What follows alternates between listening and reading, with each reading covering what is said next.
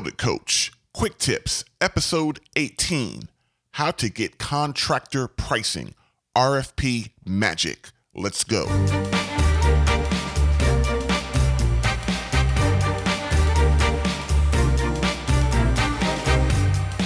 Welcome to the Build It Coach. I help you, the homeowner, the property owner, manage the chaos of a renovation or remodeling project so that you don't lose money, experience a mental breakdown, or become victim to a failed project. The Build It Coach is specifically designed to empower the non-construction professional. I'm your host, Dale R. Scriven, project management and design build professional.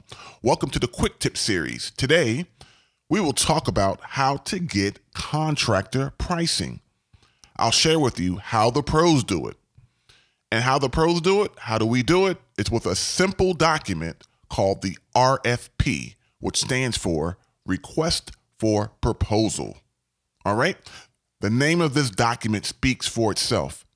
RFP, a request for proposal. You're requesting that a company provide you a proposal, but we want to set the parameters for that proposal. We want to be in control as property owners. Look, the RFP is very important because it sets the project expectations, puts you in charge. This is a critical step in the planning stage of your project. The RFP process gives you insight into the quality and the professionalism of your prospective contractors. Needless to say, but I'll say this, if your contractor can't properly respond to an RFP, 9 times out of 10, you have a crappy contractor. They should be able to respond diligently, professionally to all of the different aspects that are included in your RFP. At the end of the day, you want a contractor that brings not only a good price, but good quality. We talked about that in past podcast episodes. It's not always the lowest price you want. You want a quality project, a quality price for the work that's being done. Trust me, and sincerely, you could talk to millions of construction professionals around the world. We've all been burned by low price contractors. All right. You want a good quality price for the work that's being done. All right. Best value. You want a good value. Look, also the RFP provides the property owner an outline to make sure that everything is being considered when you're planning your project. Everything is thought out. It provides you a checklist. Okay. So as you go through these different parameters in your RFP, the bullet points, you're reminded, oh, I need to plan for that. I need to include that. Did I think about that? All right. The RFP is kind of almost a life-saving document at the beginning stages of your project before any hammers or nails or saws start to spin. All right. A good RFP should include the following. Now, keep in mind, we could spend a half hour on many of these different topics in the RFP, but today we'll provide an overview. But here's a quick overview, and then we'll go into some detail. So you have the name of the project with the title, the date.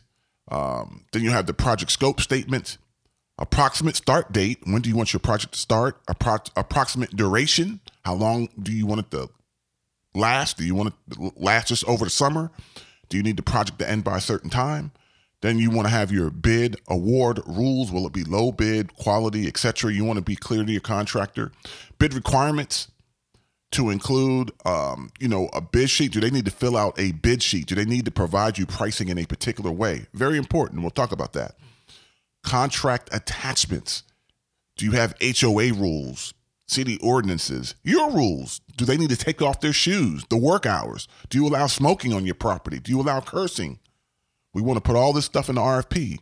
Your subcontract agreement. What type of a contract are you asking or requesting that the contractor sign if they get the project? And remember, prior episodes, we don't sign the contractor's proposals. We prepare a contract for them to sign so we can remain in control, okay? We want a contract that's friendly to us, the property owner, since we are footing the bill. And then there could be a bonus section, right? To allow the contractor to add a narrative to see if they see anything that they want to add to the project. that they could bring more value to the project. All right, so let's start at the top. Date, title, / name of the project. That's self-explanatory, right? Betty's bathroom renovation, Dan's kitchen renovation, or you could put the address, 111 Fork Road, building extension, whatever. That's a self-explanatory. But important, you want to make sure that you refer to this project throughout that name throughout your project. That is going to be how you refer to everything in your correspondence, documents, everything. So that name is going to carry through to everything. That's setting the stage, but that's just simply the title. Now, project scope statement that references and includes the construction documents. Construction documents being the plans, specifications, and or a detailed scope of work. You want to put that package in your RFP. You want to let the contractor know what you want them to build. And the specifications, what exactly are the terms, not the terms, but what materials are they actually contracted to build? Is it ceramic tile? Is it a particular type of tub that you want? Particular type of mirror?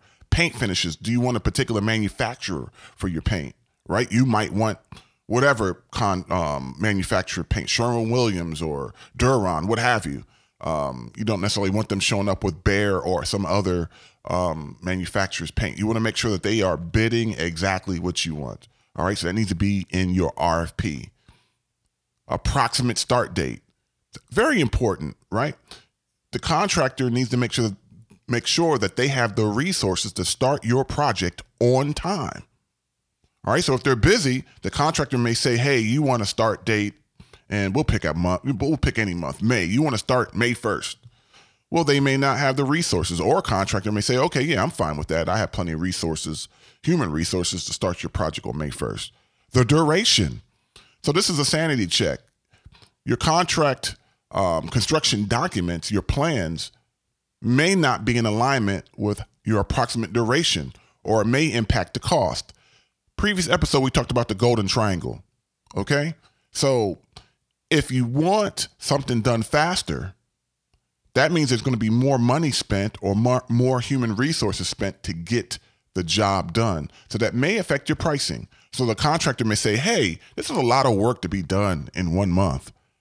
I might need 2 months. Or if I have to do it in 1 month, man, I'm really going to have to push this. And some of the costs may, accelerate, or I may not be able to get certain materials by a particular time. So that's very important to put the approximate duration, and that will allow you to plan your schedule as well as the contractor, right? So duration, you want to put that in your RFP. Bid award rules. Now, are you simply just going to take the lowest bid and award that? So you want to be upfront with your contractors, because they understand many times that they are bidding against other contractors. So it's fair to know or give them the rules of the actual bid, all right? But you could also do quality of bid, meaning that they could give you a price and you could do interviews afterwards to where there's a second negotiation. That's fine.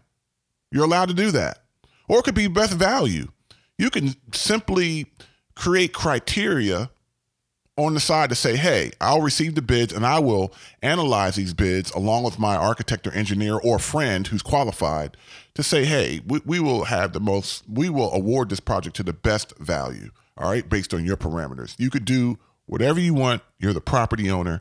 You're not bounded by a lot of the rules that municipalities have. Let's say governments. Sometimes governments in bids, they have to go with the lowest bid, and they don't have the flexibility to do maybe, quality or best value, and they're stuck with low bid. All right. But you can do whatever you want. The bid, that was the bid award rules. Next, bid requirements to include, let's say, a bid sheet. How do you want them to respond to the bid?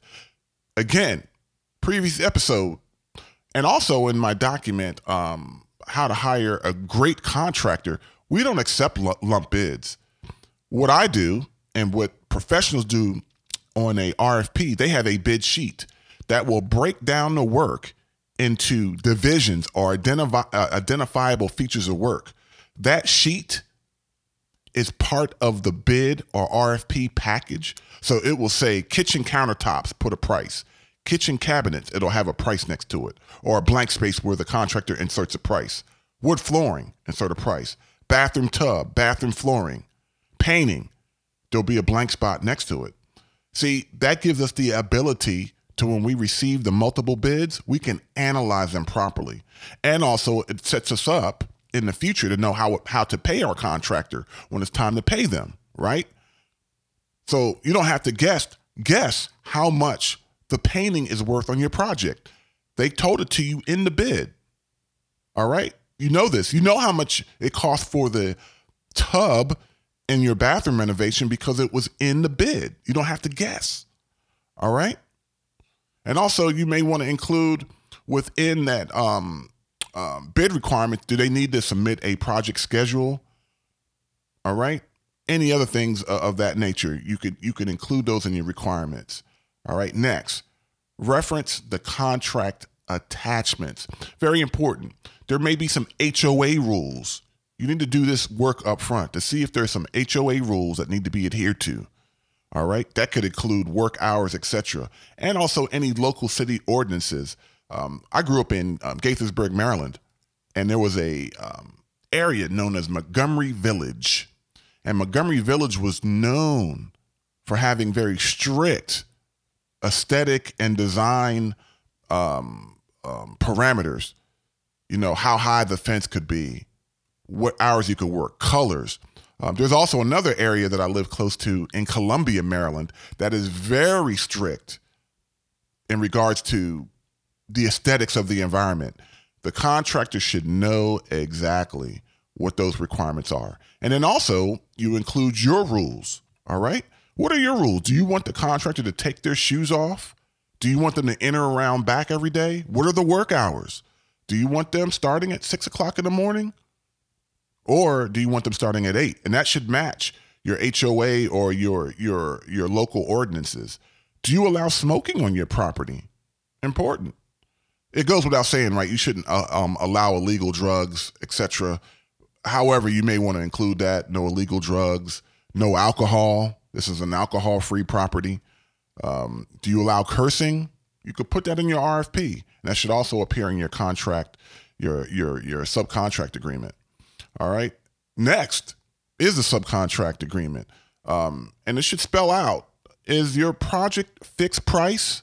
Meaning, are you going to award it and it'll just be fixed priced? Or is it guaranteed maximum price? Now, we'll talk about these different contract types in a future episode. But guaranteed maximum price would be more of a fast track price. And we talked about design build. You find guaranteed maximum price contracts in design build contracts. We won't go into this too deep. But sometimes there is what we call a cost plus contract, where the contractor gives you the cost of the materials and the labor, and then there's an agreed to percentage and profit that's added on top of that. It depends. Some people like different contract types. We'll talk about that again. And then there's a time and material contract that we're not even going to get into. That's for a whole different, type of project. But I just wanted to put that out there. There are time and material contracts. All right. So look, also it's important to include in your subcontract agreement in the RFP, are there any bonding requirements? We talked about bonding before in prior episodes. What are your insurance requirements? Remember, you need to talk to your insurance company that you're about to have construction on your property to make sure that your homeowner's insurance is in alignment with what you're trying to do. You want to make sure that you're covered as a property owner. All right. Rewards or liquidated damages. All right. What is the penalty if your contractor doesn't finish on time? You want to make sure that that's clear within your RFP. The warranty requirements. Do you want a 1-year warranty or a 2-year warranty? Most areas include a 1-year warranty, but you can ask for a 2-year warranty. Make sure it's spelled out in your RFP, request for proposal. Want to make sure that the contractor knows that they are responsible for permits, fees, and inspections. All right? Permits, fees, and inspections. You don't want to go out there trying to get building permits and all that stuff. They do all of that, all right? Make sure it's spelled out. Then there's a bonus. You could put a contingency area in there where the contractor is allowed to price in some contingency, meaning they see some areas that may have some change orders, and that's an area where they can spell out what some of their concerns, and that actually gives you some insight into the quality of the contractor. Is it a quality contractor that understands what they're doing and they're looking out for your best interest by, putting in some contingency in there for some areas that they say, hey, you know what, we might want to add, $2,500 here because in my experience, the roof needs to have additional wood replaced due to the age of the roof, something of that nature. All right. So I will put up a sample RFP on Build It Coach. Visit builditcoach.com, search for this podcast, and I will post a sample RFP. Okay, just for you to view and absorb. All right, there you have it. This episode is a wrap. Feel good about yourself. You've increased your knowledge and separated yourself from the common homeowner. If you know someone who needs help, please invite them to listen. Let's build a community of homeowners and property owners who want to take their projects across the finish line and stop this nonsense of stalled projects and contractors ripping us off. Please make sure you subscribe to the Build It Coach on iTunes, Spotify, Stitcher, or your favorite place to listen to podcasts.